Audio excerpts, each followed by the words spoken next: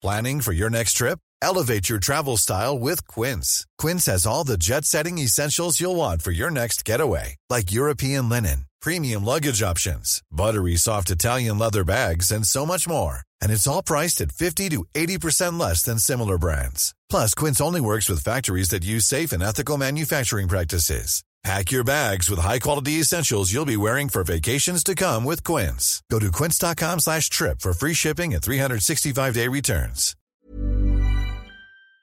Online, on your mobile, and on FM. From the home of time. This is Maritime Radio, Greenwich.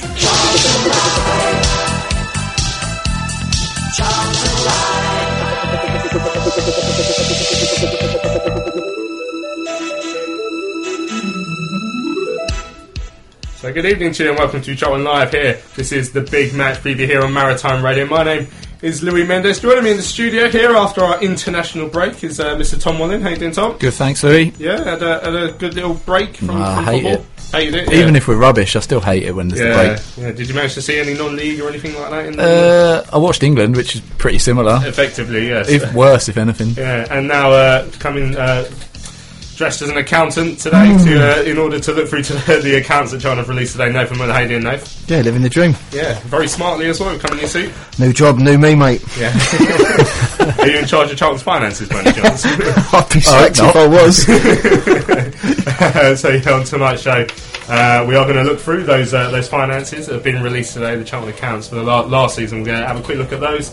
Talk about season ticket prices as well, which we're going to hear from Jason Ewell after Tuesday's Kent Senior Cup exit on penalties, unfortunately, to Welling United. And of course, we're going to hear from the big boss man, Carl Robinson, as we look ahead to Saturday's game against Peterborough. But first things first, I mean, I'm sure you're all very much aware of the tragic events last Wednesday in Westminster.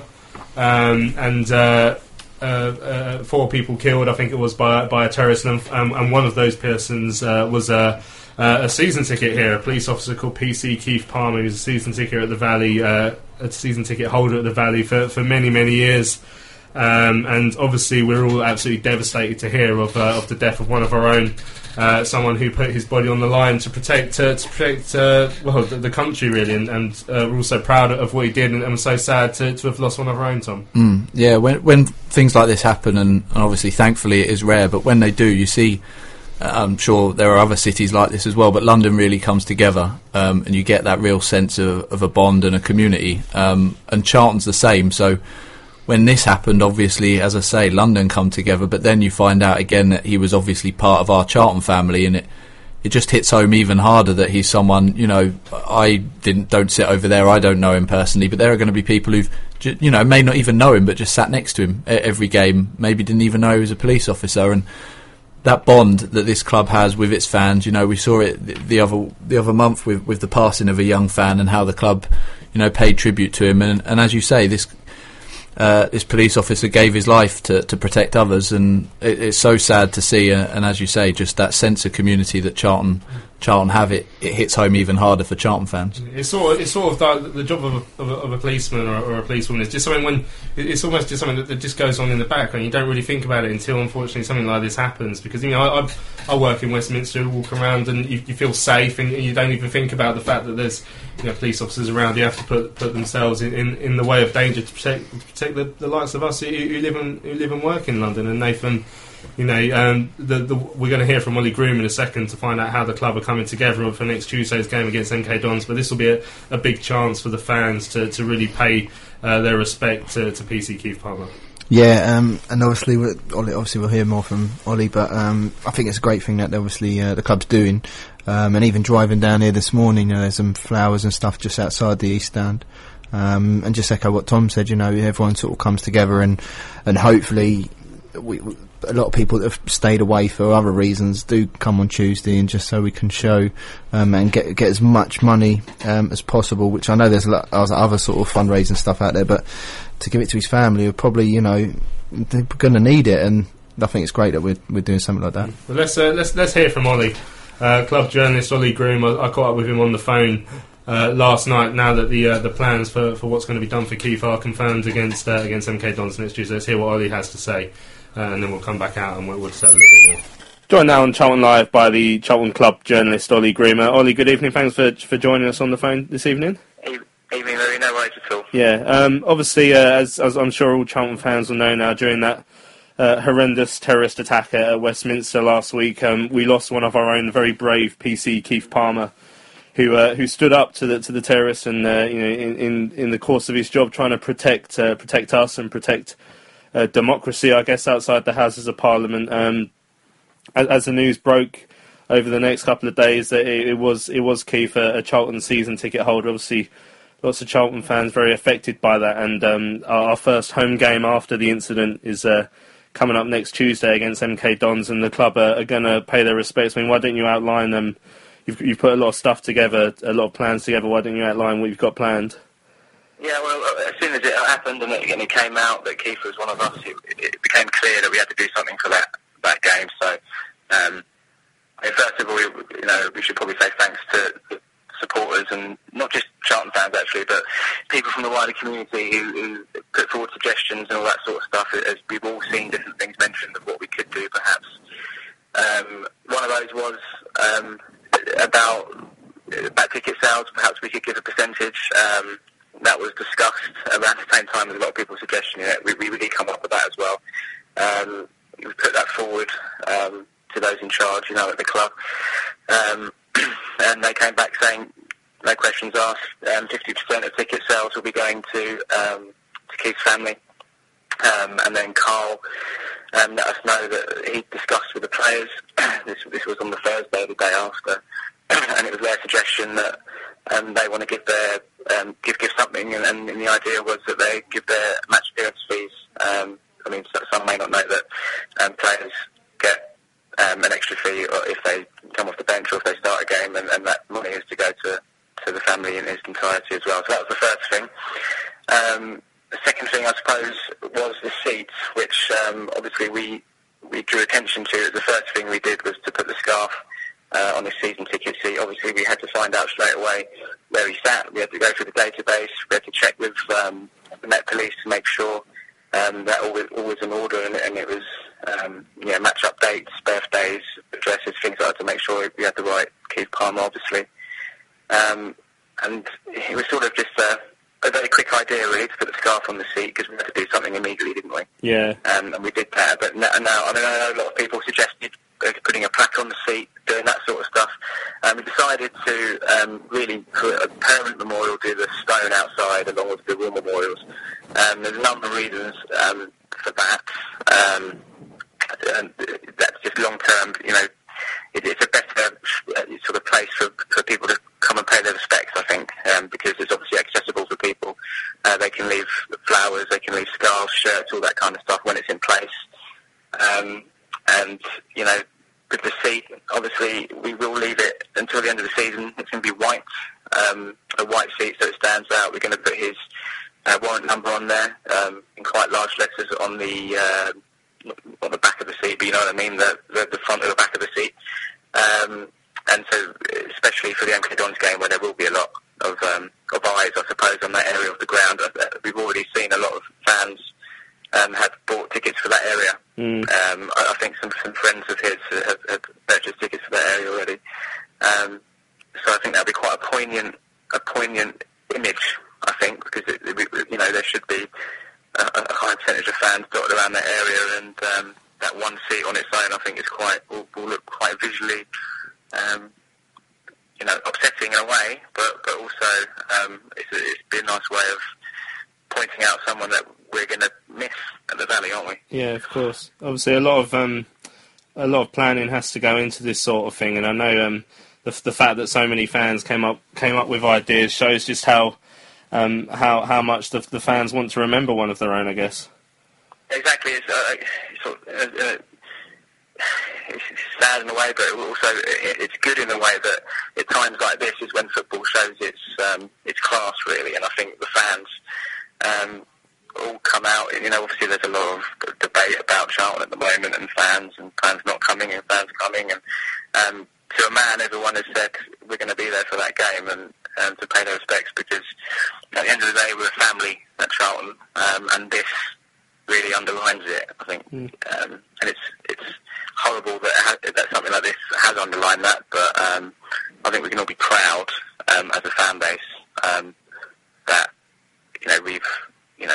we've all shown something. We've all been shown to do something for someone that cared about the club just as much as we all do. Yeah, and obviously this incident hasn't just affected, Charlton or London even. It's affected the whole country, and that means I think the Charlton fans are going to extend that welcome to invite fans of any other club really to come round onto that game on Tuesday against MK Dons and to join in the commemoration of Keith's life. Yeah, we kind of said that in our statement as well. It's not just about us; it's about the wider community, really. And we want to, that hashtag "We Stand Together" I think is important because we do want to see fans from other clubs, Millwall, Palace, Arsenal, anyone, even other clubs of people in the capital. Obviously, the capital is full of football fans from all over the country who live down here, work down here. And I think we've already seen a number of people say they're going to come along to pay their respects to a hero. And yeah, it's just great that we can do that and stand together. Yeah, so hopefully this will send exactly the right message. I know the club have been sort of dealing indirectly with Keith's family to make sure that they'll be happy with everything that goes on and to make sure it shows the right levels of respect. And hopefully this the fan base coming together and hopefully the whole country coming together will send the right message to them. Yeah, I think so. I mean, that was the number one priority really, was just to make sure that the family were happy and they're sort of overwhelmed. Really, we've been dealing with the family liaison at the Met Police, and that they came in for a meeting today to underline everything and just essentially sign everything off, because there are a few complications with these things, like the getting right the warrant number and things like that, because different numbers have been bounded around about different numbers being retired and shoulder numbers and things like that. But they had the final say on what that number would be, and they told us the warrant number is what we're going to go with. And I don't think we've mentioned that, have we? That'll be on the shirt. On Tuesday night there'll be a special shirt which will have that "We Stand Together" will be worded somewhere on there as well. So that's something else. But the family, yeah, we know that the family are very overwhelmed and grateful for what the supporters, the goodwill messages and things like that have come out. Well, Ollie, thanks for speaking to us tonight on Charlton Live, and I know it's not been easy for you guys to deal with all this. So I guess on behalf of the fans, really, thanks for sorting all that out to make sure that the club does the right thing in this situation. No, it's all. Cheers, Louis. Thanks for the call. So there we heard from Ollie Grimm. I was really grateful for Ollie for coming on and explaining really what the plans are for Keith's memorial game on Tuesday. And it's a credit really to the likes of Ollie and those people who work within the club. They've done this so well. I mean, the scarf on the seat the day after was just so poignant. That was the perfect start to the shows of respect that we're going to do, and everything that's going on. I saw a prototype of the shirt with PC Palmer's warrant number on the sleeve and a little bit of embroidery on the chest, sort of with his name, and then on the back it says the hashtag "We Stand Together." And it just looks superb, and all these little gestures. I mean, nothing's going to make anything easier, of course, for the family and for those fellow Charlton fans who've lost one of their own and a friend who they would have been coming down to the Valley with for years. But just hopefully this will just show that the whole of the Charlton family and hopefully fans of as many clubs as possible who can come down. It'll just show that we're all with them. Yeah, and I think you used the right word there in poignant. Nothing that the club have done or are planning to do is particularly obtrusive. It's not, look at us because he's one of ours, this is what we're doing. It's all very respectful, sort of delicately handled, and you're right, it was. Seeing that scarf on the chair the very next day, it was very moving, and I had people who weren't Charlton fans, some people who aren't even football fans, but just know I support Charlton, had noticed it and were commenting on it. And as you say, there's nothing anyone can do, to bring him back or to help the family deal with that loss. But we can try, and we can try and help as we can, and as Carl said today, as Ollie said then, and as you said, this is our way of kind of thanking him, of trying to help them, and coming together really to celebrate his life. And we're going to hear a bit more about PC Palmer from Carl Robinson later on during press day. Now, as we sort of mentioned it there, Nathan, and said during the interview. I mean, this is now a chance really for once again Charlton fans to come together and to do what they can do to try and fill the valley for PC Palmer. Now, you know, we're in the middle of London. We're surrounded by football fans. We probably live and work amongst people who were affected in some way by the attack, whether it's just they were nearby or they were in London on the day, or if they knew someone who was hurt or anything like that. If we can get as many people to come together on Tuesday to the game here at the Valley, I mean, that would just be such a good show of defiance, as well as a show of people sort of rounding round and joining together. Yeah, I mean, some people might want to come down and pay their respects. Like you said, they might not even be a Charlton fan or an MK Dons fan. Could be any sort of fan, or you could be someone who lives locally and maybe wanted to go up to sort of Westminster and pay their respects, but for whatever reason can't get up there, so they can come here and pay their respects that way. So hopefully it's a big turnout, and hopefully, like you say, it's not going to be nice for the family, and that we can't bring him back. But hopefully, if they see a fuller Valley than usual, it will be obviously quite moving for them, for everyone obviously showing their respects to Keith, who, like Tom said, was protecting all of us really, because a lot of people I think take the police for granted, I think, and it's times like this when you sit back and realise what they actually do on a daily basis. It's their choice to do it to protect all of us. Yeah, right. So get the message out there, people. If you're listening, tell your friends, get your family, get lapsed Charlton fans, but fans of other clubs as well. Any club really, get them to come down on Tuesday night. 50% of the ticket sales will be going to PC Palmer's family, and that's the most important thing. Let's get as many people together as possible to send them the right message. We'll have a quick break. We'll be back in a few minutes here on Charlton Live.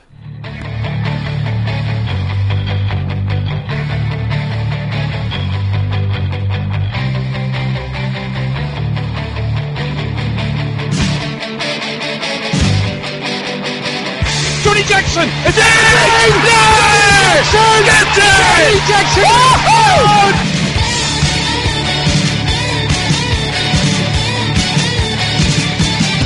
Charlton Live.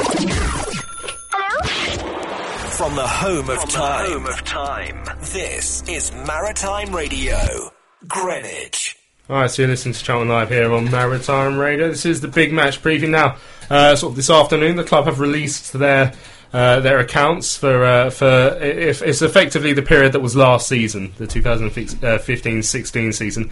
As soon as Nathan saw that the club had released their accounts, he went home, got a suit on, dressed up like an accountant, and now he's here in his suit, and he actually printed them off at work, and he's made some notes. I mean, and there's plenty of stuff to go through, but the underlining figure is the fact that last season the club made a £13.5 million loss, and that's up from what last season about. Well, it's staggering, really. Yeah. But like you say, the be all and end all is that we've made a loss, but we're improving year on year. So I don't know. I think they need to realise, obviously, even the number goes up. If it's a minus, it makes it actually worse. So the number's going up by the wrong way. But it's a lot of it is what is expected, but there's a couple of little tidbits in there which quite eye-opening. Well, I mean, you went through and you've made some notes on there with your pen. So let's not put this suit to waste. Tell us tell us what stands out for you. Well, so straight away you can see if you. I haven't given the page numbers because I don't think anyone is boring to read through it. But basically, we got last year. So last year, this is obviously taking into account. This was our championship season when we got relegated, so we had more money. We had £800,000 more come up from TV revenue. So TV deal has gone up last year. There was a deal that was for everyone in the championship, a new EFL TV deal. So we got £800,000 more than we had the season before. The season before, tickets gone down. Shock. Yeah, I mean they put in like the season from last season to the season before. It wasn't a huge drop in crowds. It was about 1,000 average or something along those lines, I think it said.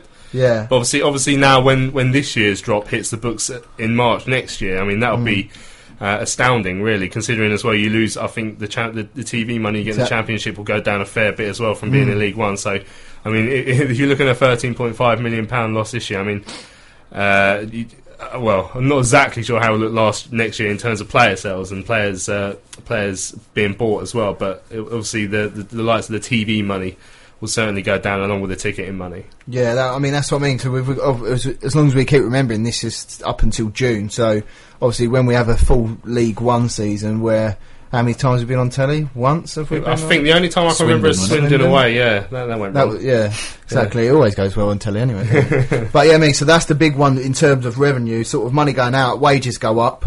Our wage cost has gone up, even though the staff numbers are more or less the same of the whole company.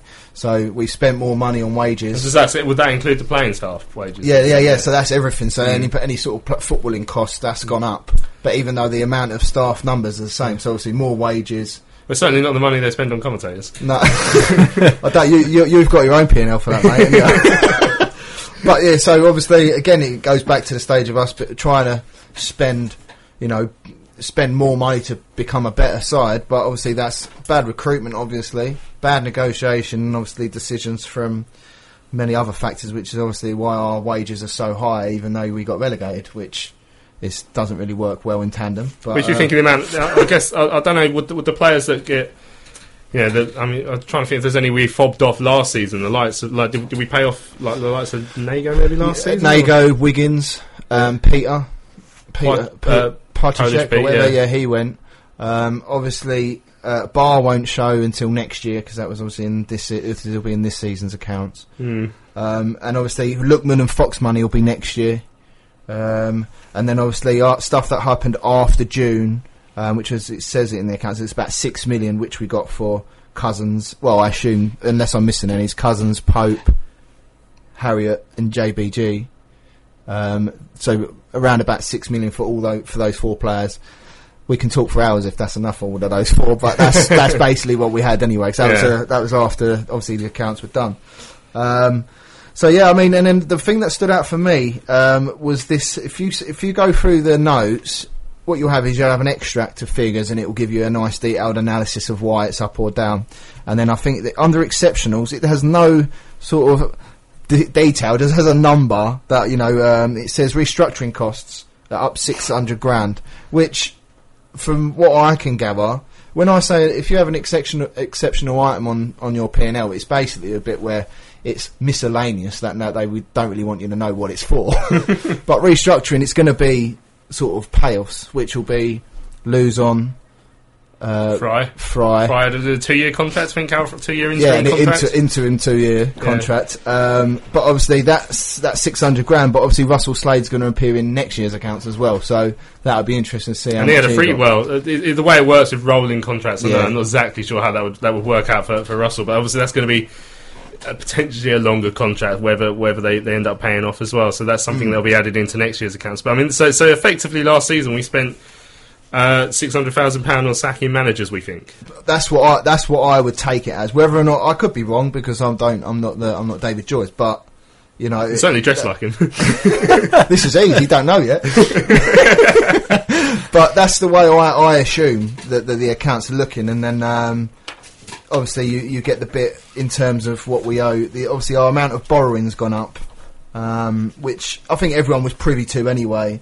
In terms of that, it's gone up to like 55 million, but then it's also basically the loans that other loans which are owed to directors has sort of been written down to like 6. So we owe debt is literally like 61 million now. Yeah. So the club, by the sounds of it, £55 a million to Staprig, £6 or £6 and a bit million in debt to the former directors. I believe we only get paid off as and when it's agreed, basically. Yeah. So that's not necessarily a it's a friendly debt, the 6.5 million, I guess. But the 55 million, I mean, that's up 15 million from the previous year just to Staprig, and then obviously they charge us 3% capitalised interest on those funds. So it's 55 million and then 3% extra every year. Is that how that works? Yeah, it seems so. It seems that way, but again, I could be wrong. So again, I mean that's the but huge, that's the crux of it, basically. The huge debt that hovers over the club. Now, obviously, if Roland were to sell the club, which we all believe he's in the motions of looking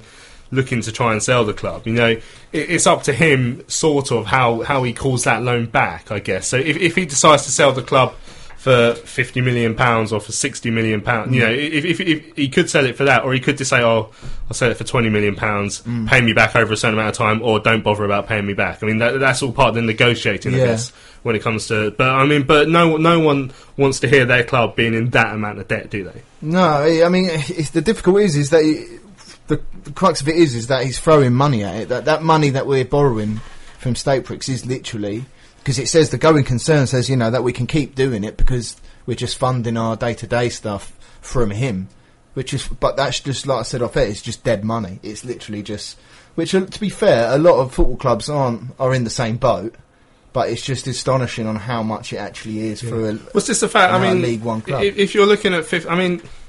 It would be interesting to see the sort of how much of a loss clubs who are up the top of the league. I mean, I know they put an average loss in there for clubs in the Championship last season, and I think we were sort of just below it, perhaps. But I mean, sure, if you're an average, if you're spending average losses, then surely you shouldn't be finishing right down near the bottom. I mean, it just stinks of a poorly managed football side of the business, which has ended up costing us a hell of a lot of money.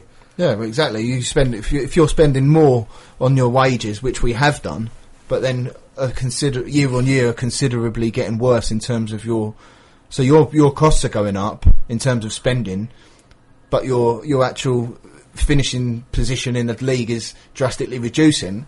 Then obviously you've not got to be an accountant or a rocket scientist to know that something's actually really bad.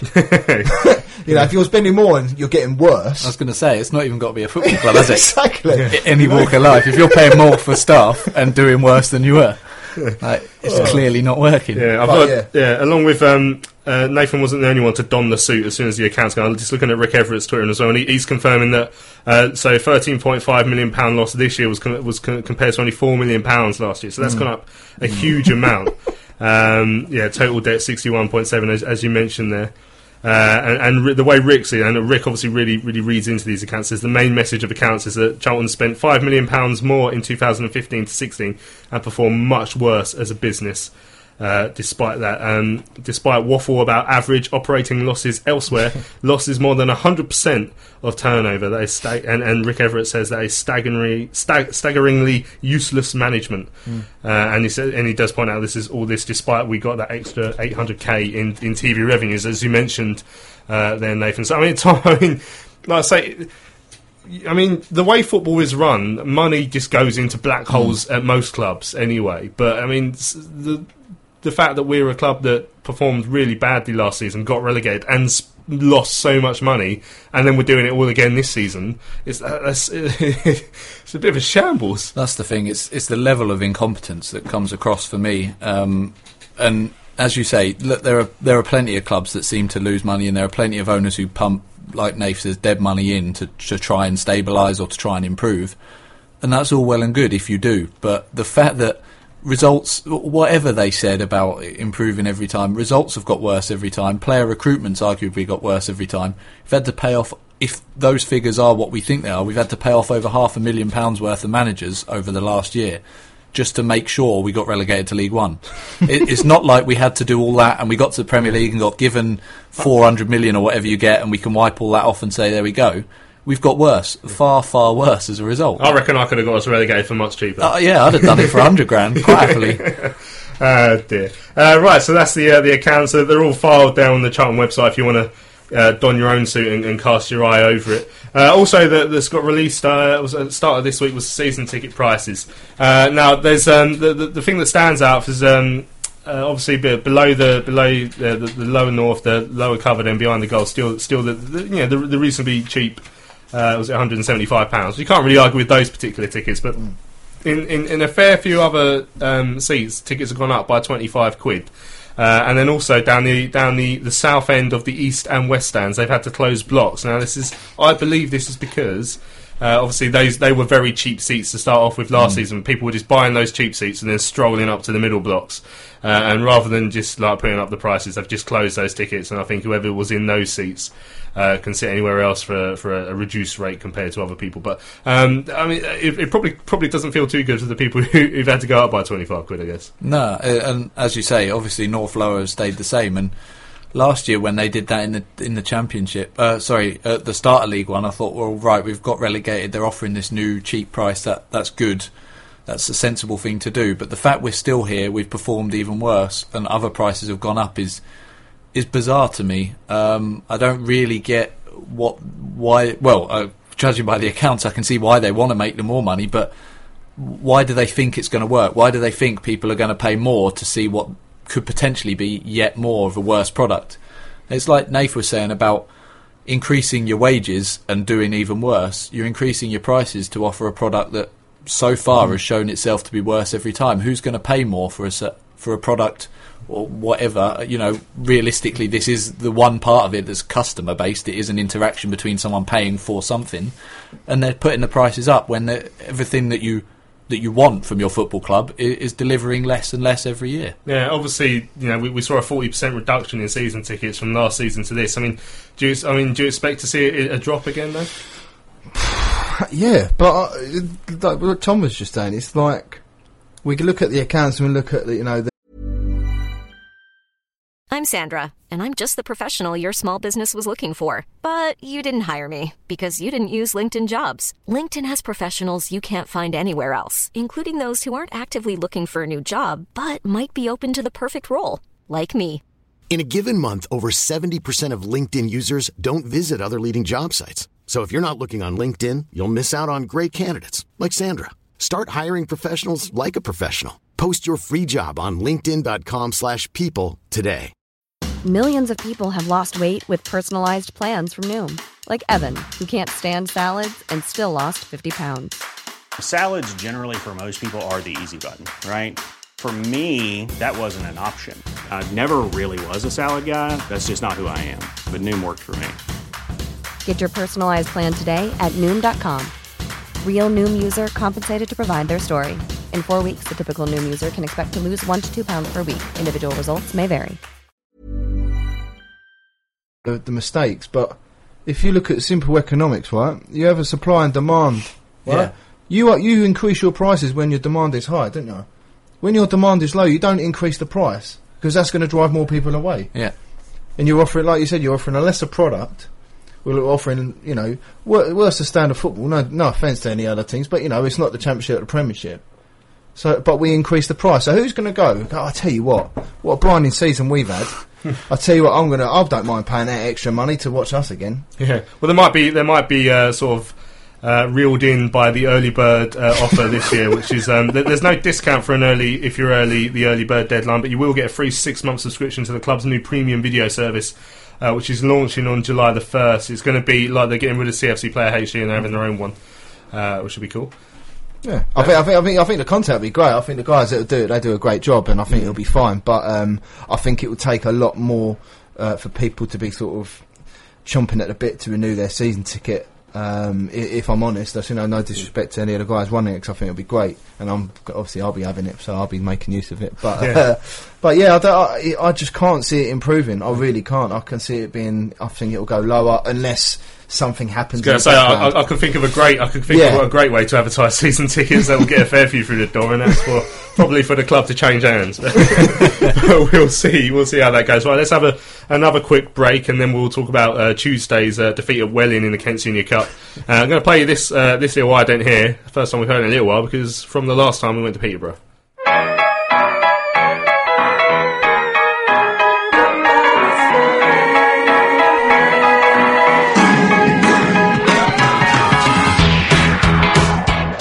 But McCuffey's line, he's gone for it, you know. Oh, what a goal! Oh, what a goal by Ahmed Kapsi! Oh, that's almost at the halfway line. Unbelievable strike. That is outrageous. Right-footed. Well, saw McCuffey's line.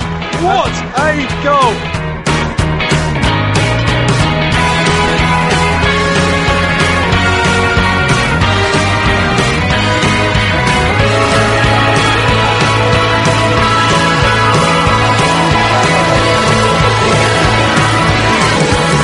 Charlton Live.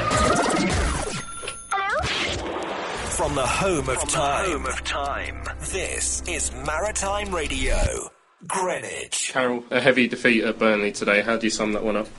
We were good. Charlton Live. A proportion of that 600 grand went to paying off that man. The one who did. Right, Tuesday night. It was the Kent Senior Cup. A cup, the competition that Charlton have been very successful in over the last few years. I think probably out of the last 4 years, I think we've won it twice and got to the final last year and lost to Dartford. But we beat, before that we beat Gillingham. I remember us winning at Tunbridge as well.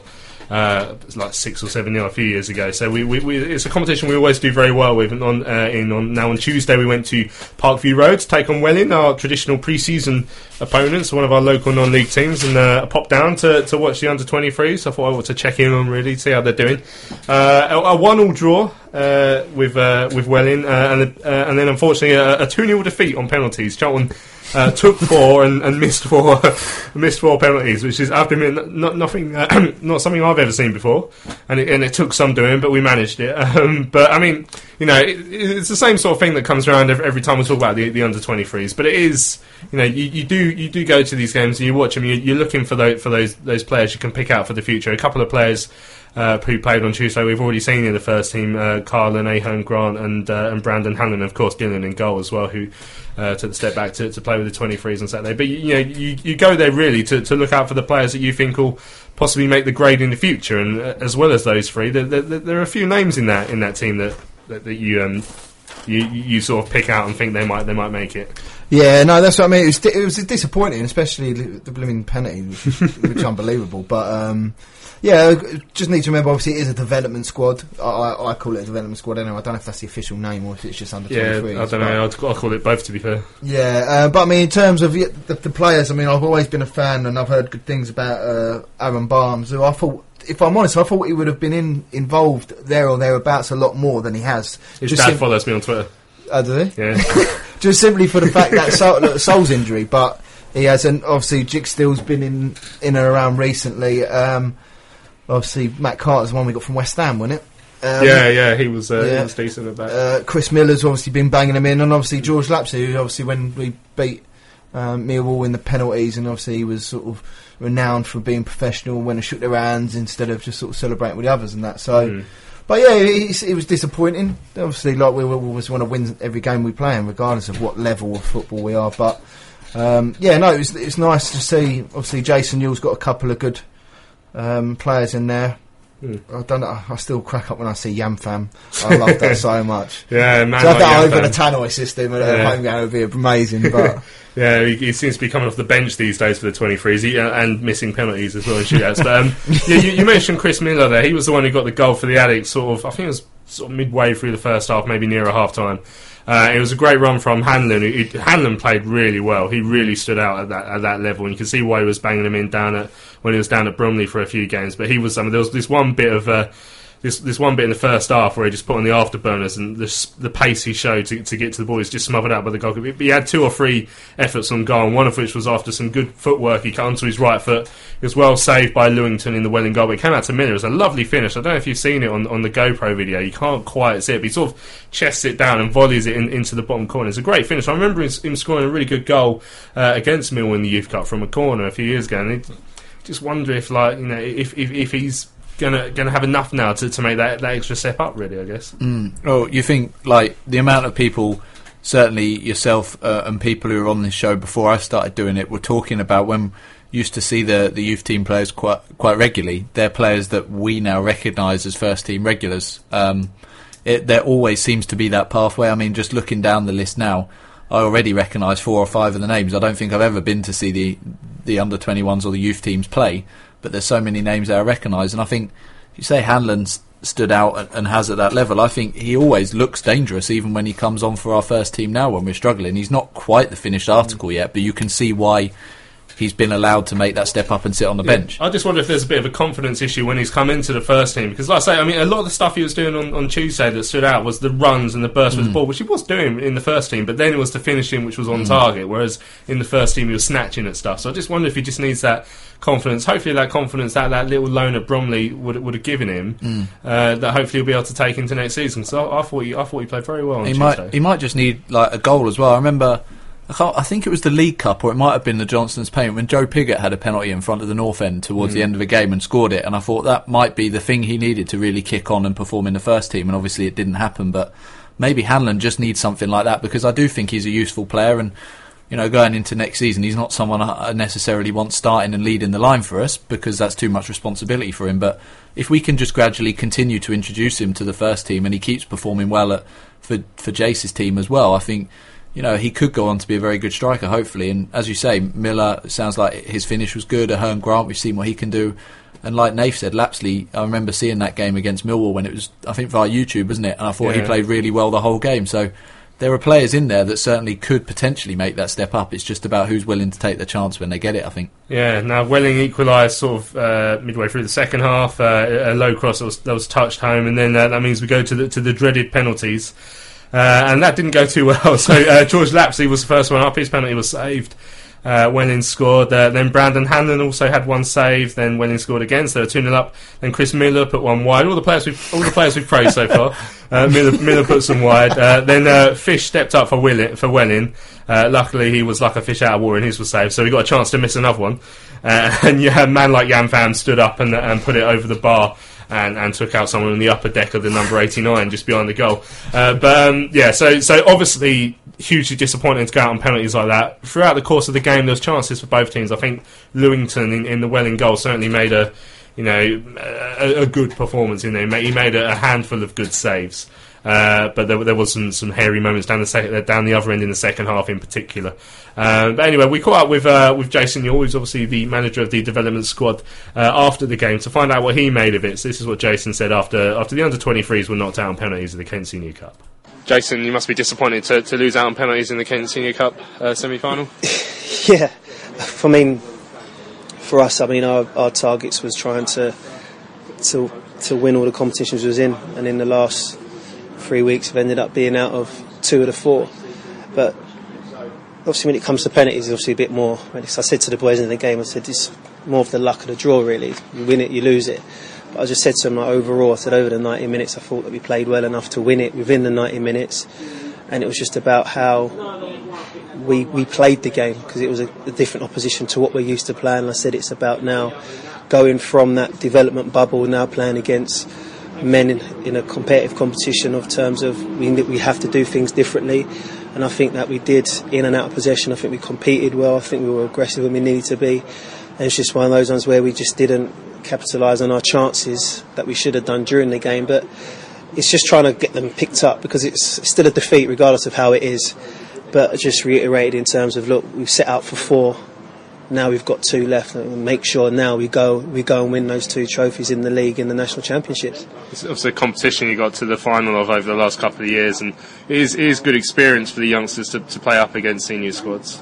Yeah, and that's the reason why we love entering it, because like I said, we're used to our development bubble, but it's coming out of that, and like I put it to the boys, it's the real world, playing against men. That is the world you're in now. But we like it because we get them exposed to that level of football. We play a few non-league teams in pre-season. There's that sort of exposure to what the season's going to be ahead.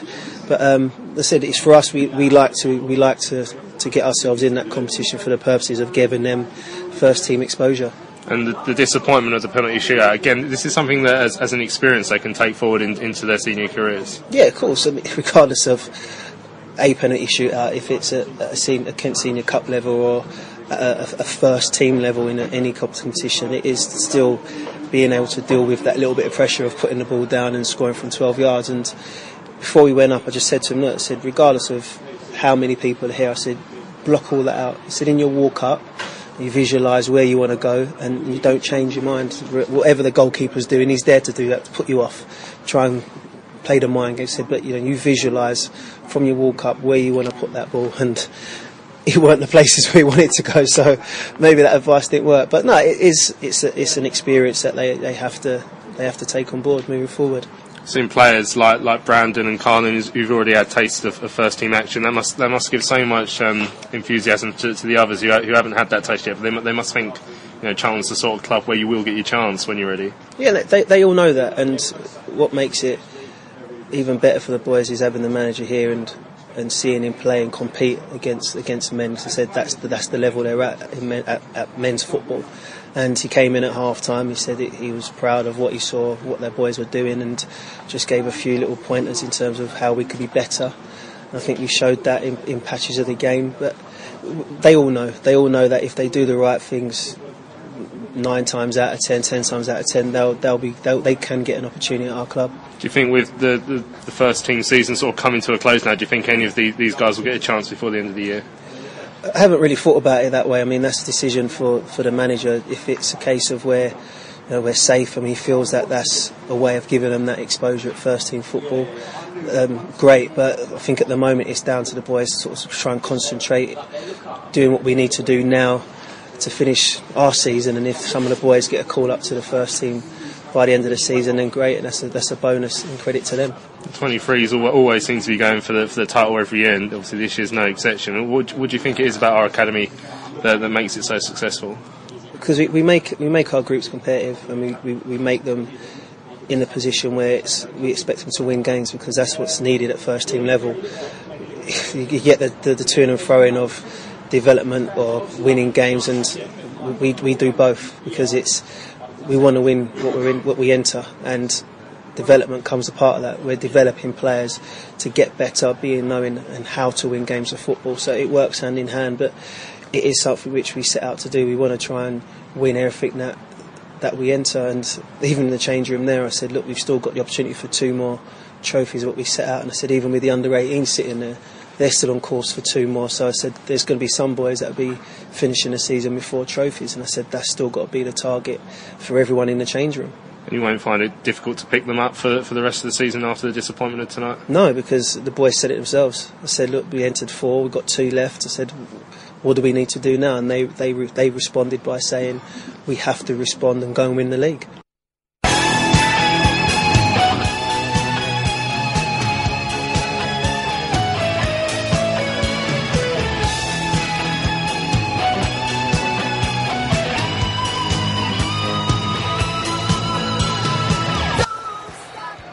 Going to be swung into the box. It's a flick on from McGuinness. Yeah! Oh, Cheltenham grabbed the equaliser. I think it could have been Bauer on the line, but McGuinness's initial header. And quite how we've done it, I've no idea. But Cheltenham are back on level terms.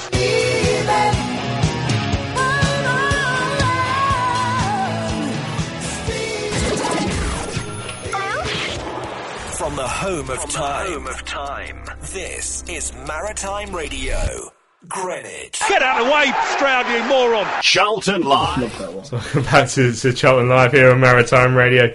Here and there from Jason Ewell after the under-23s development squad got knocked out of the Kent Senior Cup against Welling on Tuesdays on penalties. A 2-0 defeat on penalties, 4 missed penalties, which, like I say, not something you see very often. There must have been a penalty shootout that ended 1-0 to someone somewhere, surely, but 2-0, very low, very low. Saturday we're making the not too long trip up to Peterborough, scene of the Ahmed Kashi wonder strike last season in the League Cup, and scene of a excellent 5-1 win there a few years ago, one of my favourite away games ever. But we're going back up there on Saturday to take on the Posh. Carl Robinson did his press day today. It's a 28-minute long press day.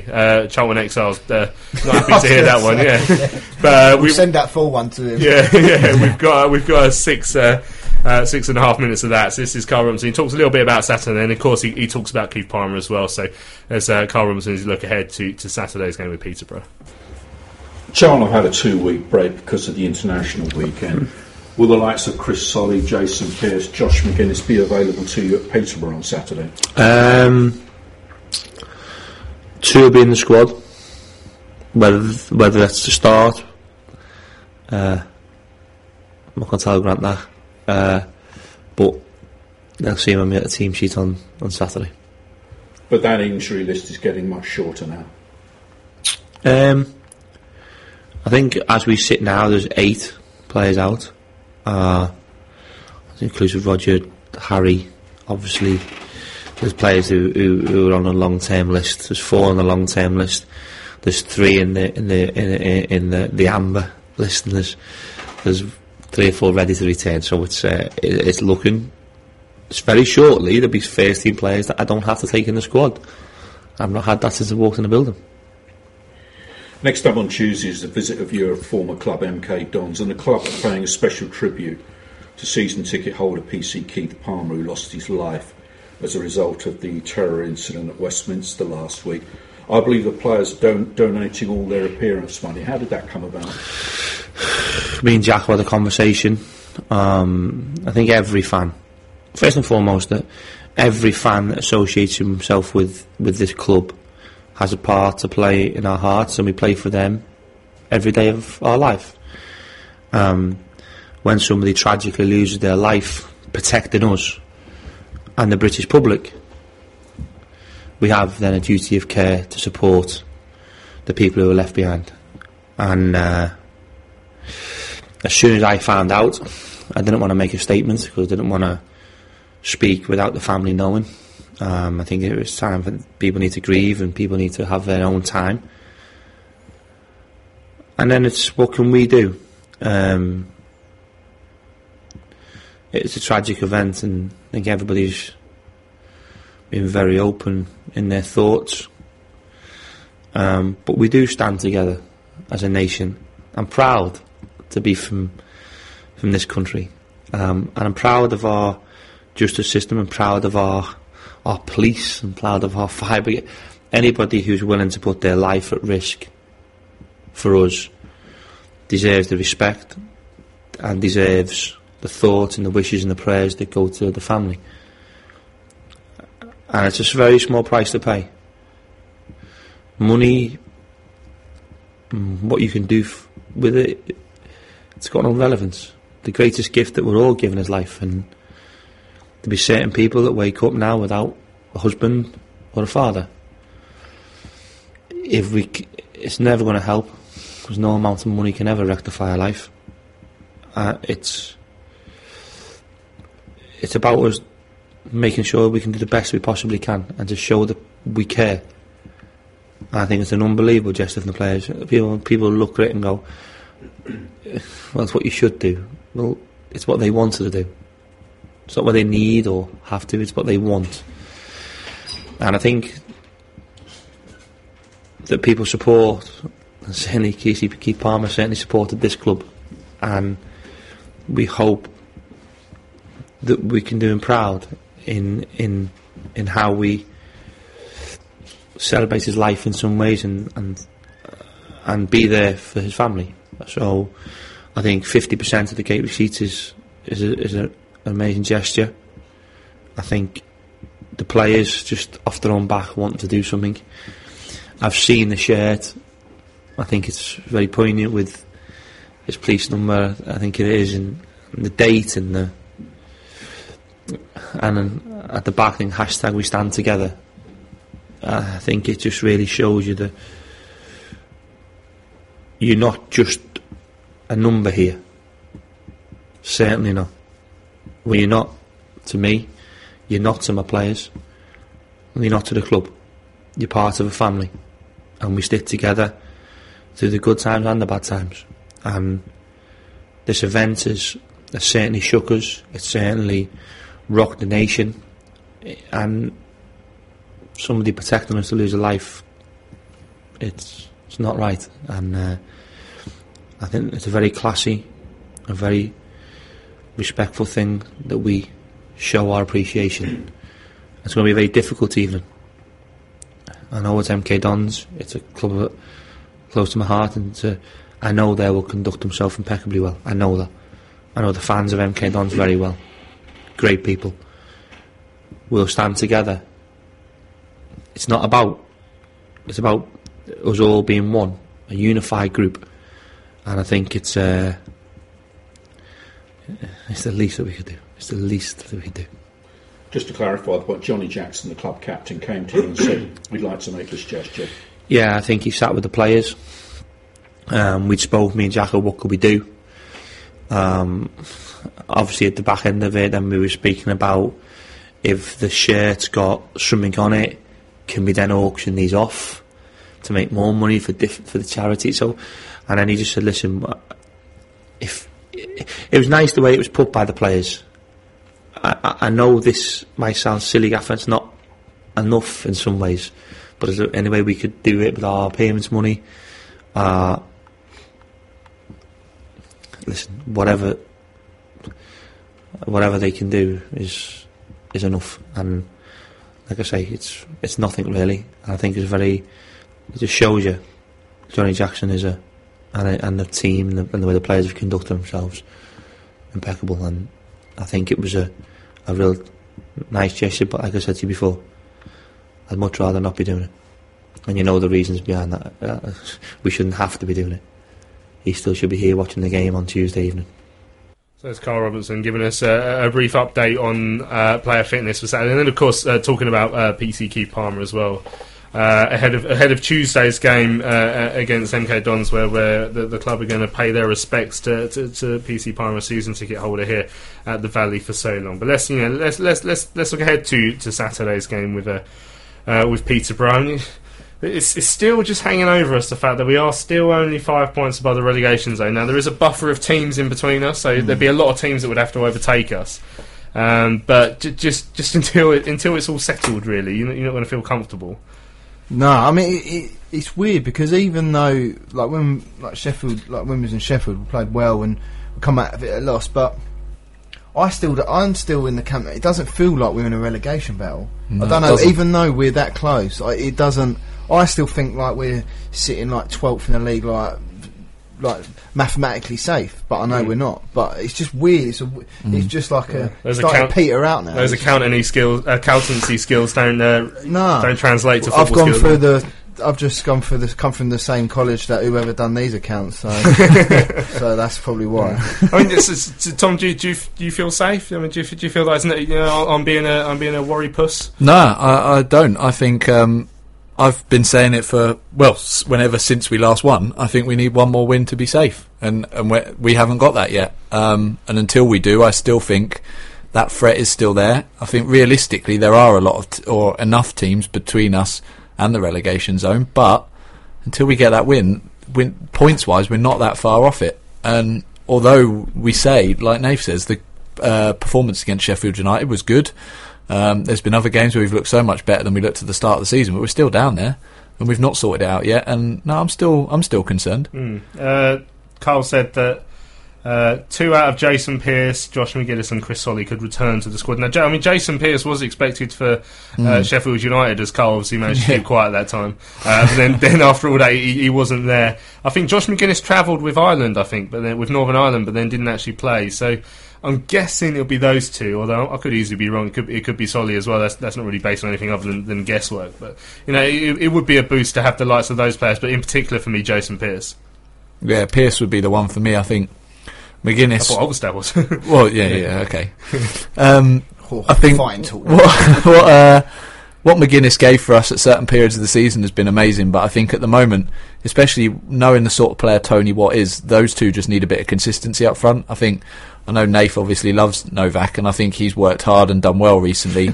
I think Watt has got back amongst the goals. I don't think you necessarily want to mess with that at the moment, but we have been conceding goals recently, and we've seen just how much of a miss Jason Pearce has been. So for me, if there was only going to be one to come back, I would want it to be him.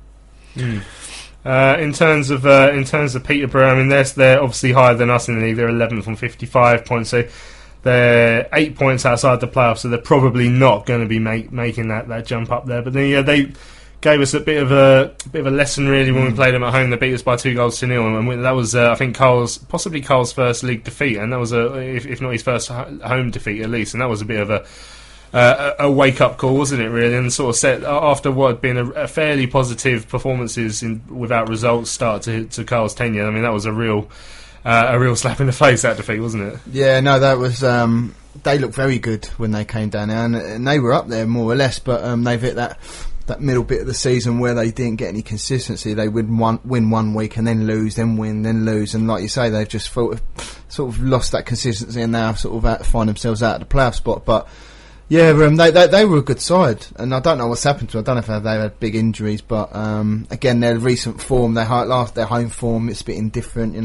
There's wins, draws, and losses in there, but then our away form haven't won since Bolton, which is that the last time we actually won a game as well? Was it 28th of Jan, or have we won? No, since? we beat Scunthorpe. Beat Scunthorpe, yeah. But that's our last away win anyway. So yeah, I don't know. it'd be nice to see Piercy back, because I do like him. But then who does he drop? Like I said the other day, shove Tex up front, mate. He can finish, mate. Shove him up there. Shoving up there with what? Yeah, I mean, if we look over the performances over the last few weeks, so we had that 8-game winless run, and then I think we beat Scunthorpe, and then over the last 2 or 3 games, whereas I think there's been a couple of draws in there, so we had the draw with Bradford and the draw with Walsall here at the Valley, and before a defeat at Sheffield United. But in terms of performances, we saw in the Scunthorpe, in the Walsall, in the Bradford, and in even in the Sheffield United game that was a defeat, we have seen an improvement in performances, which is, you know, I mean, that was badly needed, but that does just suggest that hopefully if we can just try and keep up those performances, we will get enough points to get over that line.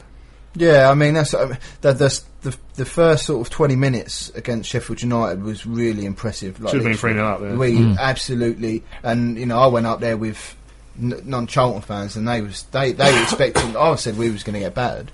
But leading up to it, and then we absolutely played them off the park. And maybe they thought you were talking about in the pub before the game. But you could see our pattern of play was changing, and it was positive.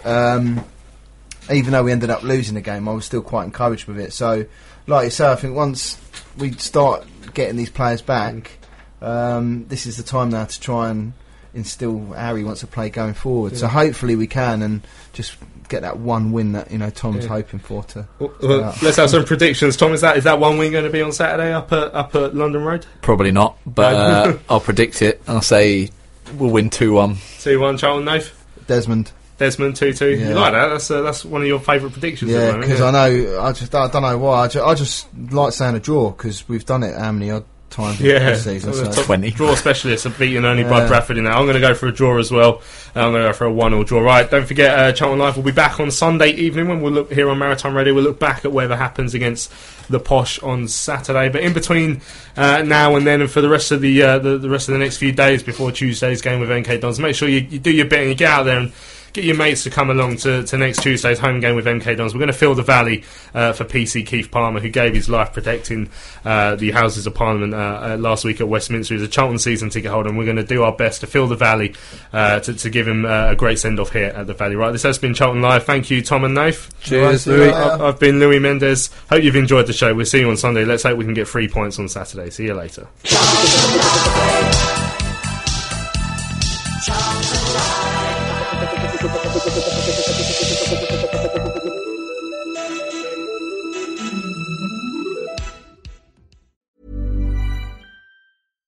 When you make decisions for your company, you look for the no-brainers. And if you have a lot of mailing to do, Stamps.com is the ultimate no-brainer. It streamlines your processes to make your business more efficient, which makes you less busy. Mail checks, invoices, legal documents, and everything you need to keep your business running with Stamps.com.